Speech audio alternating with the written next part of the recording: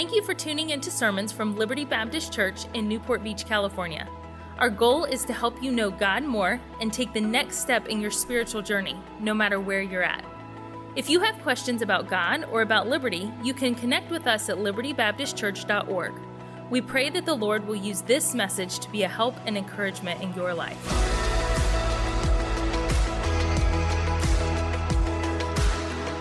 I'd like to invite you to take your copy of God's Word and join me in turning to the Old Testament book of 2 Kings. 2 Kings chapter 5 is where we're going to be, and I'm so grateful to be here with you tonight. I've made some new friends. I've been reacquainted with some older friends. It was good to see Pastor Doug and Joanne McMains. Pastor Doug taught me in elementary school, was my junior high youth pastor. He tormented me for years. The tables are beginning to turn, and it was good to see him tonight. And then Pastor Sammy, where did he go? Yeah, and I knew him many years ago, not well, but we went to the same church many years ago, and you'll have to forgive me for this. I was shocked something beautiful would come out of you. But that song was awesome tonight. And, some people can sing and can't communicate. He can do both. And, man, you spoke that song right into my heart, and I'm glad for that. I want to start by telling you just a quick story. As your pastor said, about 23 years ago, my wife and I were led of the Lord to start a church. We went to a city. We didn't know one person. And we just got started. I had a little money we'd set aside to buy a house, and we felt led of the Lord to use that as the money to start the church. And when that money ran out, we had 2 cars. We sold one of our cars and used that money to keep going. And when we were about 6 or 8 months in, I remember before a Thursday evening Bible study, my wife came to me and she said, Stephen, she calls me Stephen when I'm in trouble, by the way, okay? We have no food in the house. And I said, well, we'll take care of that later. It's fine. She said, and we have no money. And man, how many of you have heard no money? And that doesn't mean no money. That just means we're getting low on money. And she said, we have no money. Sure enough, I checked. We had less than $10 in our checking account. We had no food in the house. And as a man, I felt about that big. And I was supposed to stand up in front of a few people that were going to come to Bible study being held in our home that night, try and be an encouragement to them. And in the back of my mind, I just thought, what are we going to do? And a little discouragement could possibly creep in a moment like that. But I thought, all right, I'm going to power through, and I'm just going to see what the Lord will do from this. And I want you to know that when that service was over, a car pulled in our driveway that left from this parking lot. And it was jam-packed with groceries. The trunk was full. The back seat was full. There was a box of microwave popcorn on the front seat. And I don't know how many of you would have even been here those years ago, but I want you to know that's the spirit that has made this church so special for so long. And I want to thank you for loving God and loving people. And we're a church that seeks to do that. And a lot of the example we received over the years has come from people just like you who are just faithful. Thank you for when your pastor has an idea, being the kind of people that'll say, let's show up and eat some barbecue sandwiches and have a church service on a Tuesday night. That's the way to do it. And the Lord will honor you for that. And Pastor, thank you so much for letting me come. Man, the campus looks great. And I'm just so grateful to see what God is doing here. Hopefully he'll do something here in the next few minutes tonight. Can I get an amen? All right. Well, your Bibles are probably open at this time to 2 Kings chapter 5. And we're going to consider a man in the Old Testament tonight who encountered a moment where he thought, man, it's over. And however you might define that, you've encountered moments like that. Some of you encountered moments like that even in this very day. A moment where he thought, that's it. I'm forever limited. Life will never be the same. All I hoped for will never come to fruition because of what it is I've experienced. He was, as we'll see, a very successful man. He was a powerful man. He was a prominent man in leadership. He was a wealthy man. But he had a problem that led him to conclude it's never going to be as good as it could have been. It's over. You see, this man was diagnosed with a horrible disease in this time of leprosy. But in the course of dealing with what he perceived to be the ultimate defeat, he learned that God can bring victory to our lives even in times like that. He learned that were it not for the needs we have in life, we would never come to understand how great our God is to provide for that which we need in the moment of our need. And I love this text we're going to study tonight because there's something for all of us. This is a message I need to hear preached to myself tonight, and so I'll get to listen as I speak it. But I'm talking to people tonight that live in a real world in the midst of this time in which we're living, all that's going on. There need to be some people of God who know the message that God has for us from this great text of Scripture. I don't know your tradition here, but if you'll help me tonight, I'd like to invite you to join me in standing, if you're able, out of respect for reading of God's Word this evening. If you do that, that'd be great. If you're able, 2 Kings chapter 5. If you're glad to be in church, say amen. Amen. If you're glad for barbecue sandwiches, say amen. Amen. It was a bigger one the second time, I think. All right, but that's okay. 2 Kings chapter 5.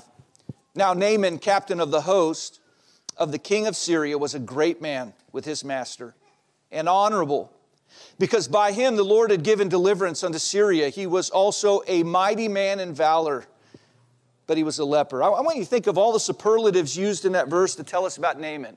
What an incredible person he was. And it's kind of all erased at the end when it says, yeah, but let me tell you what else is about him. He was a leper.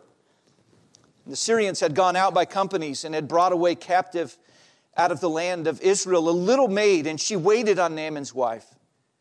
She said unto her mistress, would God my Lord were with the prophet that is in Samaria, for he would recover him of his leprosy. And one went in and told his Lord, saying, thus and thus said the maid that is of the land of Israel. And the king of Syria said, go, and I will send a letter unto the king of Israel. He departed and took with him 10 talents of silver and 6,000 pieces of gold and 10 changes of raiment. And he brought the letter to the king of Israel, saying, now when this letter is come unto thee, behold, I have therewith sent Naaman my servant to thee, that thou mayest recover him of his leprosy. And it came to pass, when the king of Israel had read the letter, he rent his clothes and said, am I God to kill and to make alive, that this man doth send unto me to recover a man of his leprosy? Wherefore consider, I pray you, and see how he seeketh a quarrel against me. And it was so, when Elisha, the man of God, had heard that the king of Israel had rent his clothes, that he sent to the king, saying, wherefore hast thou rent thy clothes? Let him come now to me, and he shall know that there is a prophet in Israel. So Naaman came with his horses and with his chariot, and stood at the door of the house of Elisha. And Elisha sent a messenger unto him, saying, go and wash in Jordan 7 times, and thy flesh shall come again to thee, and thou shalt be clean. But Naaman was wroth, and went away, and said, behold, I thought he will surely come out to me, and stand and call on the name of the Lord his God, and strike his hand over the place, and recover the leper. Are not Abana and Pharpar, rivers of Damascus, better than all the waters of Israel? May I not wash in them and be clean? So he turned and went away in a rage. His servants came near and spake unto him and said, my father, if the prophet had bid thee to do some great thing, wouldest thou not have done it? How much rather then, when he saith to thee, wash and be clean? Then went he down and dipped himself 7 times in the Jordan, according to the saying of the man of God, and his flesh came again like unto the flesh of a little child, and he was clean. He returned to the man of God, he and all his company, and came and stood before him. And he said, behold, now I know that there is no God in all the earth but in Israel. Now therefore I pray thee, take a blessing of thy servant.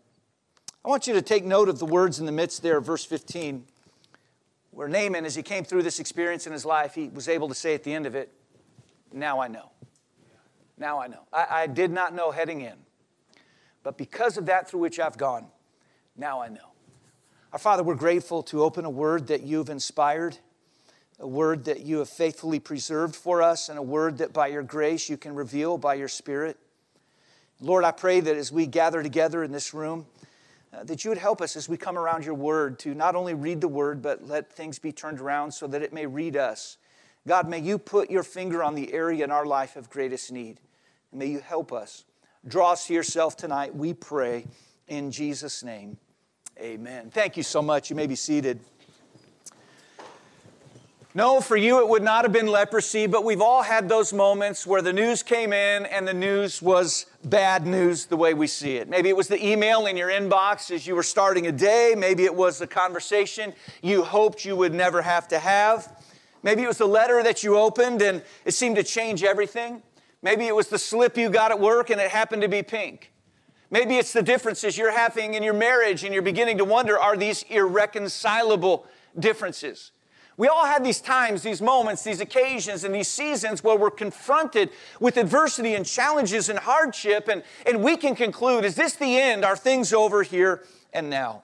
Naaman would have been as down as any man could possibly be because, you see, he knew when it came to leprosy, there was no remedy, there was no treatment. As far as he knew, in that situation, there was no hope whatsoever. It was over. As far as all of his dreams for the future, it was all over. But the Bible introduces to us earlier in this text a girl. The Bible just says a little maid. In Naaman's Syrian household, there was a little Jewish girl brought there as a captive, and as she's serving Naaman's wife, she hears what's going on in Naaman's life, and the Bible tells us that she just spoke up and said what was on her mind. It doesn't say anyone asked her what she thought, but she just said, I'm going to speak anyhow. Man, how many of you have a wife who does that from time to time? Nobody asked, she's going to say it, all right?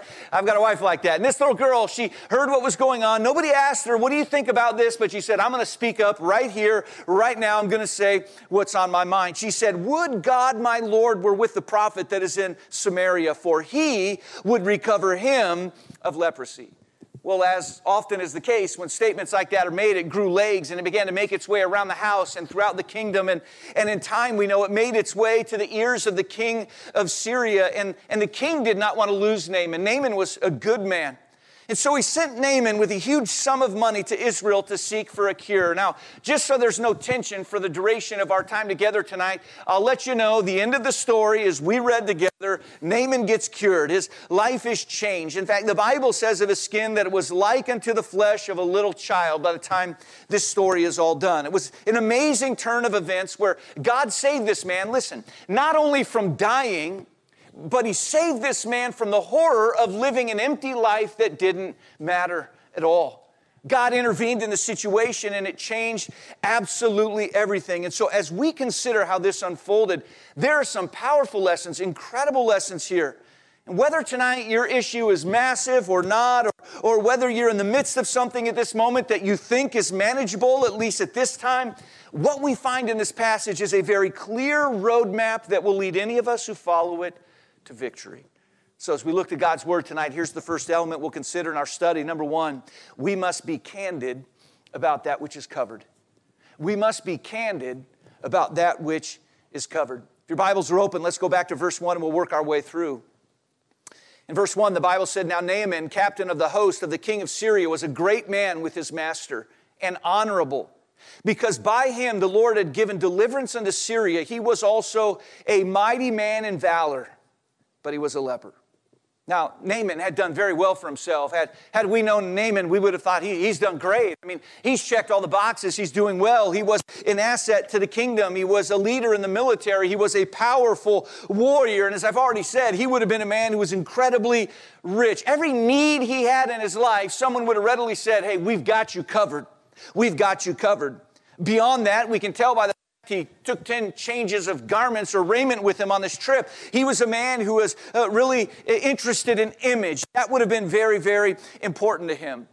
Near our church, there are some Marines nearby, and they'll come. And one thing I've noticed, it doesn't matter if they're just brand new in the Marine Corps or if they have 2 stars. They're a major general, as one man that came to our church was. One thing they all have in common is this. They love the way they look in that uniform. They love that it means they're a part of something bigger than themselves. They love that it means that they're a part of the few and the brave, and they appreciate that so much. Well, I want you to imagine this. Naaman was a man who would have had a uniform unlike anyone else in the kingdom. When he walked in a room, people would have stopped. They would have looked. They would have admired. They would have appreciated. They would have respected what he wore, what covered him. It made a statement that he wanted other people to hear about himself.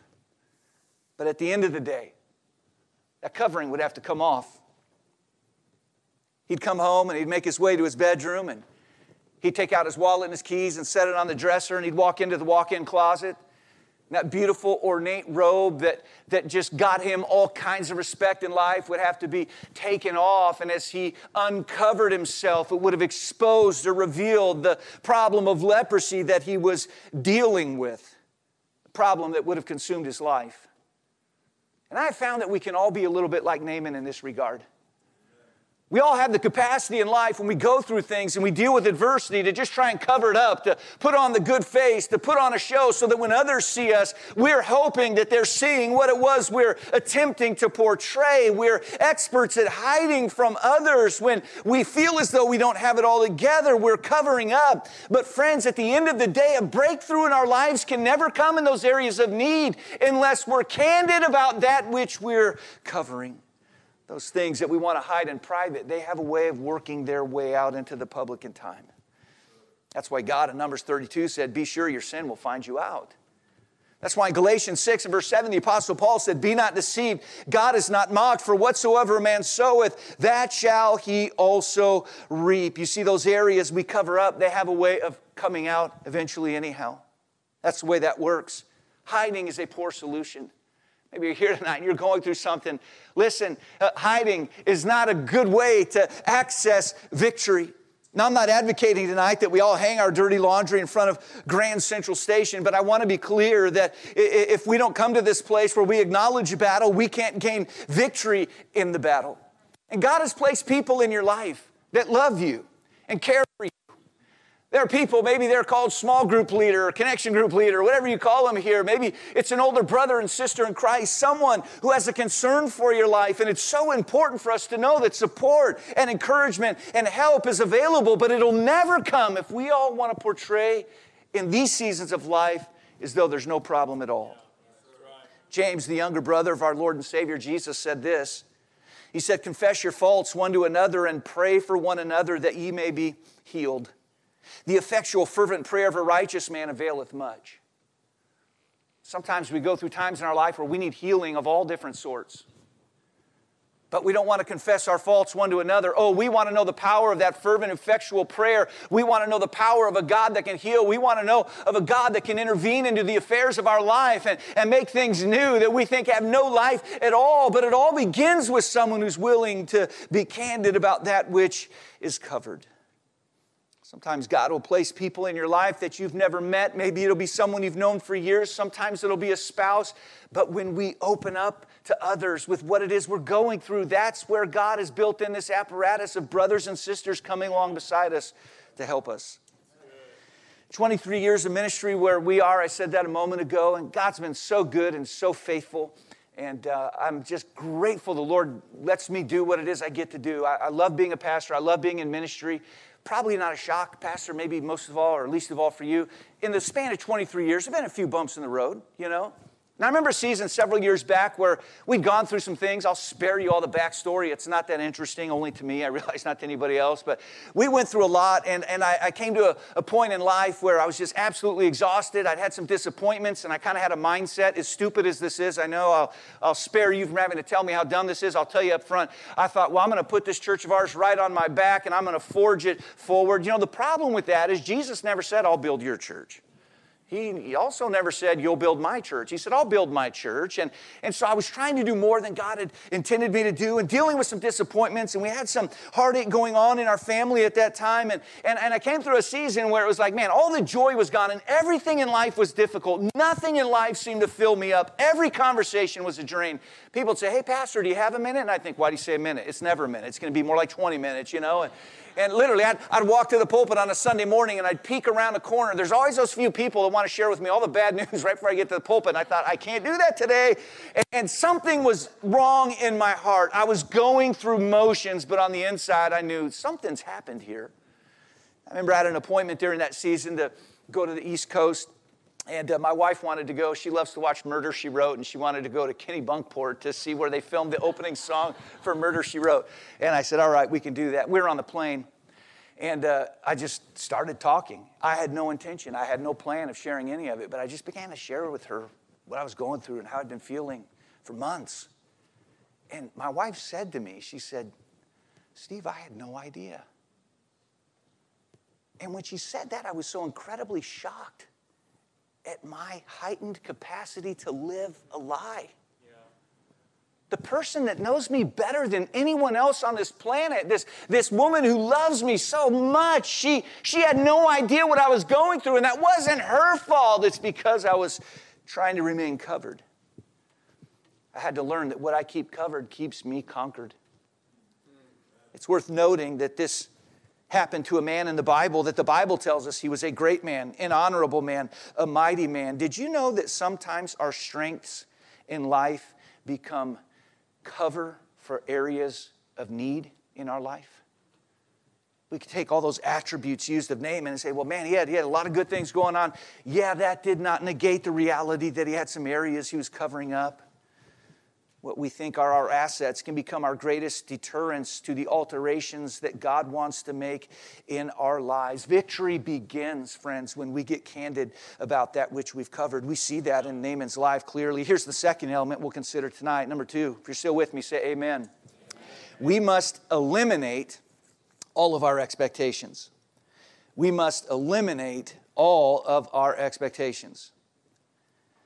Now, when Naaman finally made it from the king of Israel's palace to the prophet Elisha's house, he was given a command. It was not at all what he expected. And in fact, the Bible tells us Elisha didn't even come out to see him. So here's Naaman, this guy. He's large and in charge. He's hostile, mobile, and agile. He shows up at the prophet's house. The prophet doesn't even come out to say hi. All right, this is like the opposite of church visitation. He went to the pastor's house, and the pastor wouldn't even come out. And that would have aggravated him. I've known a few power people in my life, and typically they like those that bow down to them, you know. And this prophet would not even come out, and I'm sure that would have aggravated him. The command that he received, however, was pretty simple and straightforward. In verse 10 of our text, he was told, go and wash in Jordan 7 times, and thy flesh shall come again to thee, and thou shalt be clean. He was told, just go down to the Jordan River and dip 7 times. And when he heard that, he would have been like, wait, what? You want me to go where? The Jordan River? Several years ago, my wife and I went to Israel. We had a great trip. Oh, man, we landed at the airport, went to Tel Aviv. We were so excited. The next day, we went a little north and east to go to Capernaum. And as we're driving to Capernaum, I'm taking it all in my mind's eye. I'm watching Jesus walk around. And it was an incredible, incredible trip. And I remember as we're there, I was in the front of the little van we were in, and there was a tour guide up front. And we went over, looked like an irrigation ditch to me. And the tour guide said, that was the Jordan River. I've never been more disappointed in my life. You're kidding me. I've heard all about this river. That was it? That's horrible. I mean, I've seen the Mississippi, the Colorado River. I mean, I've seen a lot of great rivers. The Jordan River was not one of them. Now, granted, they'd had some dry spells, and there are more people drinking that water now, and they hadn't had much snow on Mount Hermon that provides the Jordan River and all of these things, but it just looked like a little muddy river to me, not much at all. And apparently Naaman thought about the same thing. He was told to dip in the Jordan River 7 times, and he was not happy about that. In fact, the Bible tells us that he was wroth, and then it says he was angry. It makes it clear he was not pleased with what he was told to do. In fact, in verse 11, the Bible says, but Naaman was wroth and went away and said, behold, I thought. Now I'm going to read on. Man, that's a big problem in our lives. Disappointment's basically our expectations not being met. Bitterness comes out of disappointment. And here's Naaman. He's saying, well, I thought.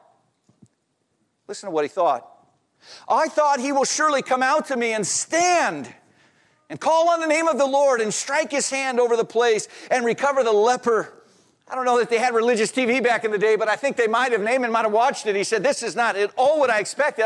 I thought he would come and he would stand. I don't even know what that means, but he'd stand and he'd say something amazing and he'd strike me with his hand and in some miraculous, supernatural fashion, I would be healed. I've already seen it all in my mind's eye.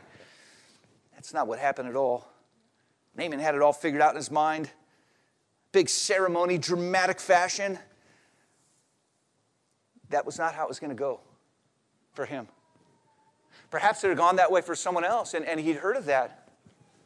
That's not how it was going to go for him. And he had to learn that. So in the end of verse 12, the Bible says, so he turned and went away in a rage.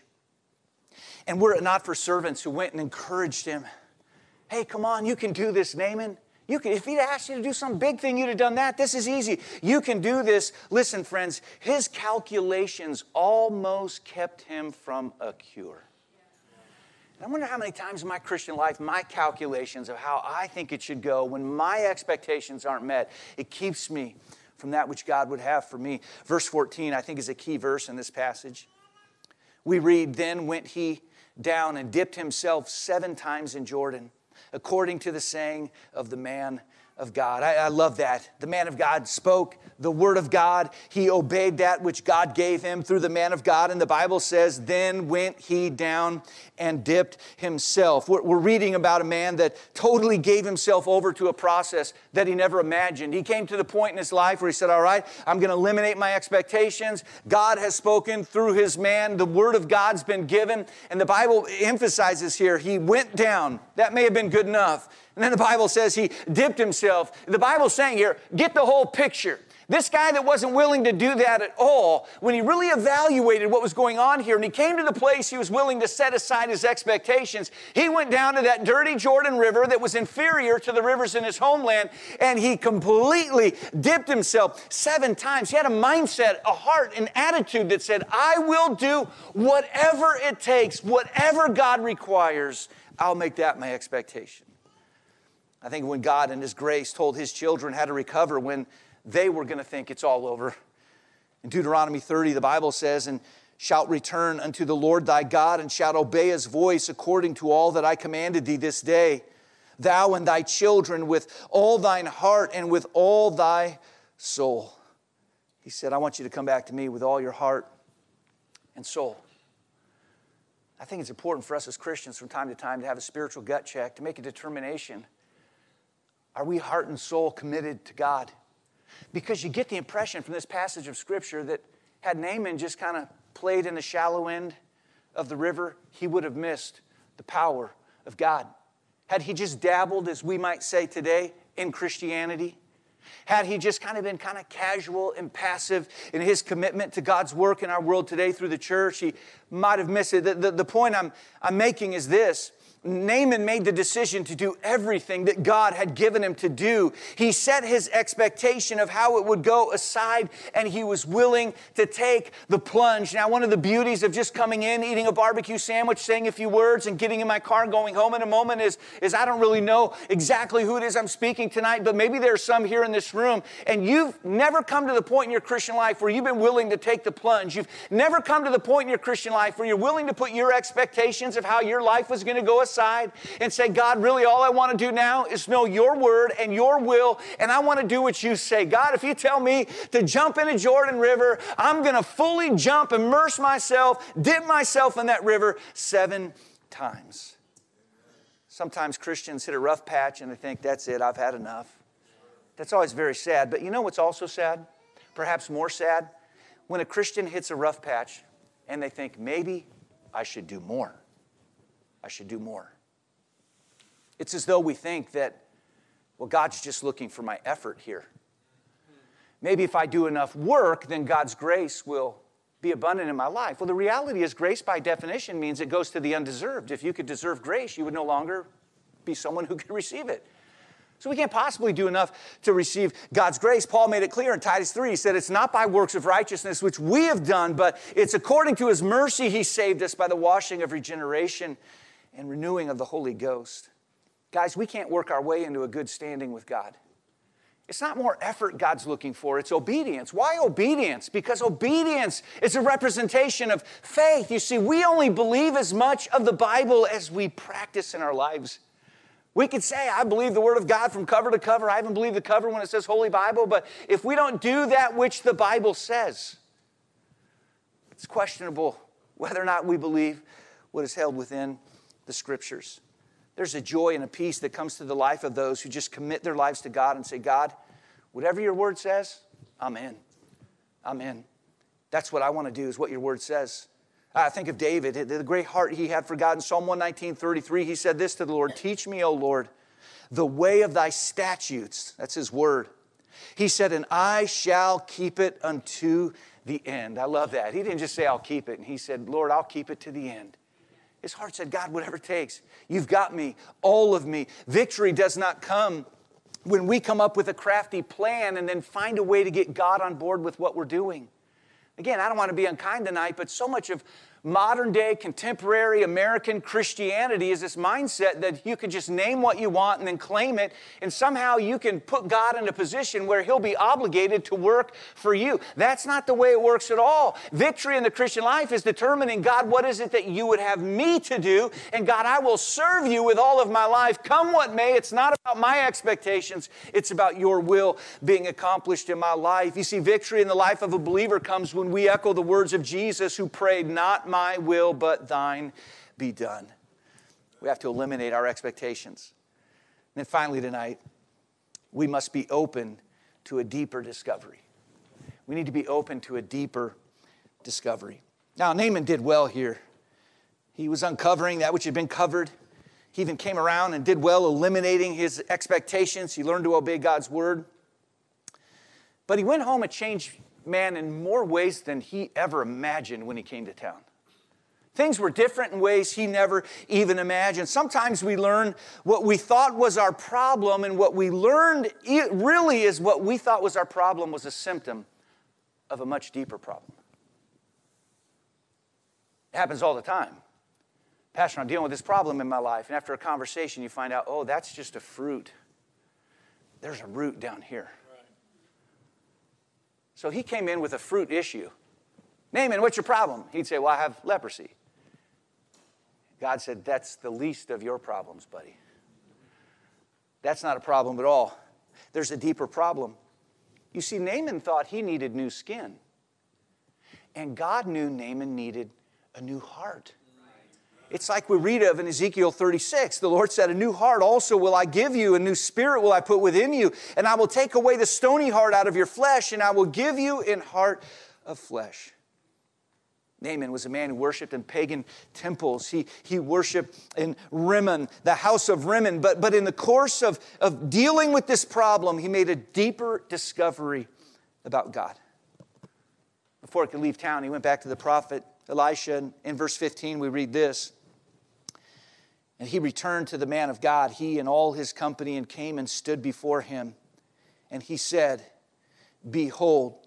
Now I'm going to read on, but that word behold is look here. That wasn't a wasted word. That's not just old English to make it more poetic or colorful here. This was a man that had something to say.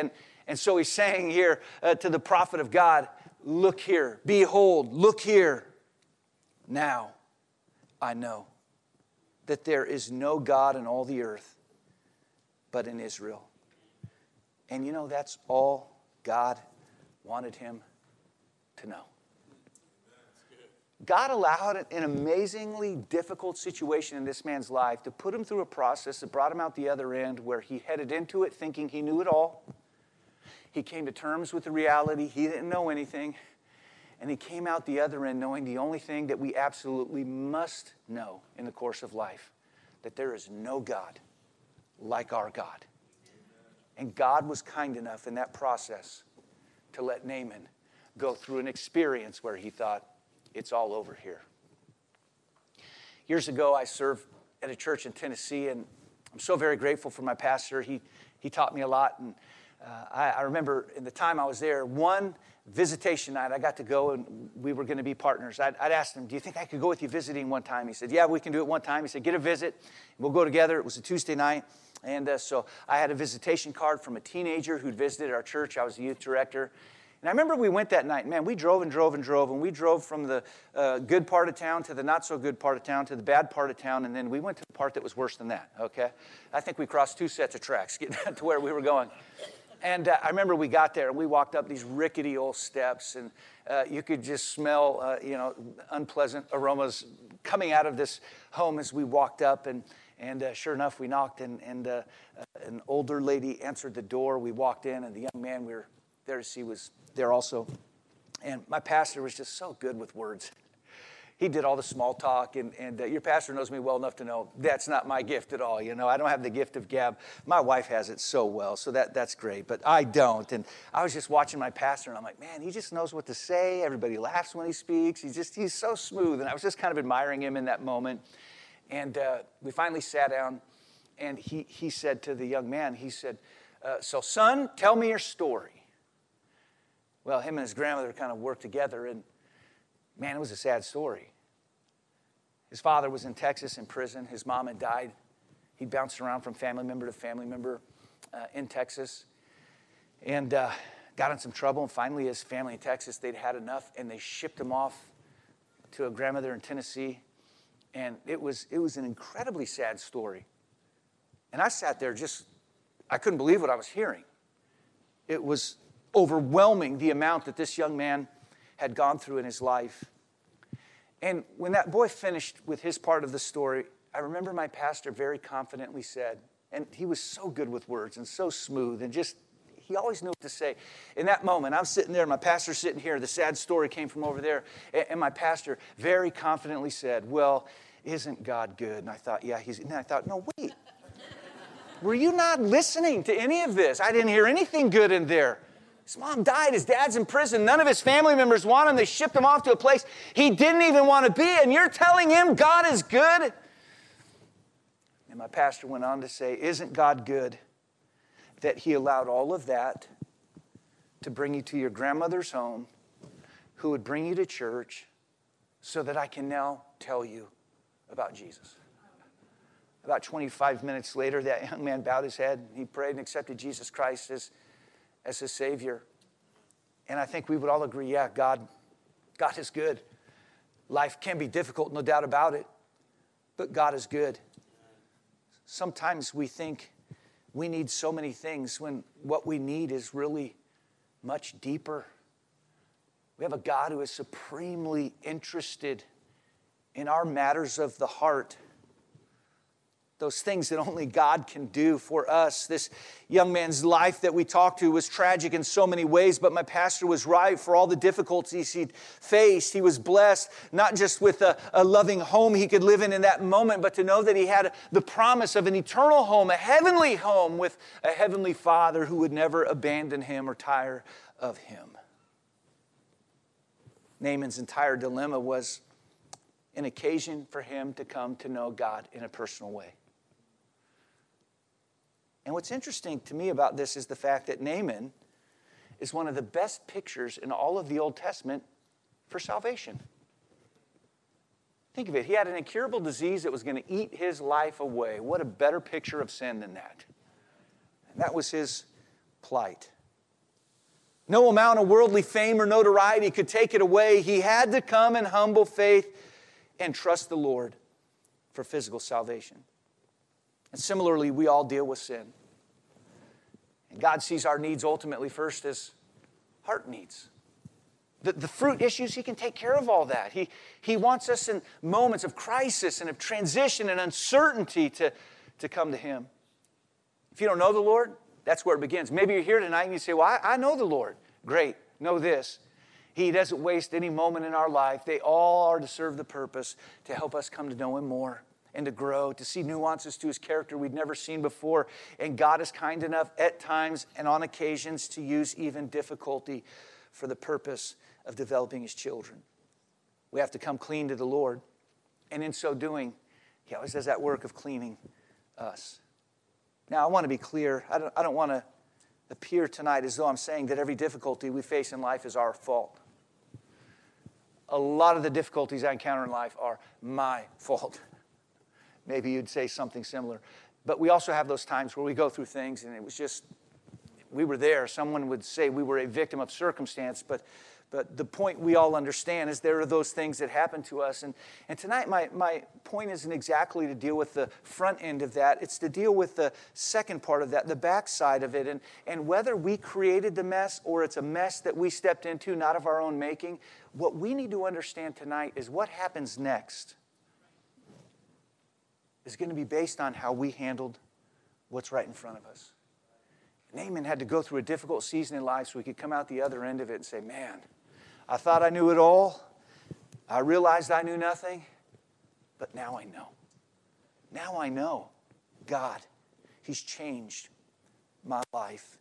And friends, I want to say tonight, I don't know if you're in a difficult season, coming out of one, just getting ready to head into one, you don't even know it yet. Know this. When that time comes, don't waste any time at all. Go to God. Go to God. I heard someone say years ago when they were growing up, they used to get spankings when they got in trouble. And they would bend over and those swats would come, And he said he realized in that moment, if he would just take a half step back in between each swat, that was less space for the paddle to travel. It took a little sting off it. Sometimes when God's disciplining us, we want to run from him. No, that's the time to step into him. He's a God of love. He does nothing for our harm. It's all for our good. He doesn't punish his children. The wrath of God was poured out on God the Son. He corrects his children. That's never anything to be feared. Sometimes we're going through things in life and our heart's broken every which way it could possibly be. And in that moment, God's arms are always open. When we look to him, he's thinking, I wondered how long it would take you to look to me. And Naaman was a man who had a lot of needs, but he realized that the ultimate need he had would be discovered when he came to know who God was.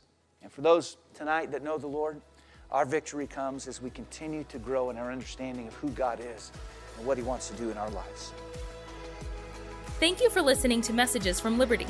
Tune in next week for more Bible teaching or subscribe on iTunes to stay up to date with our current series.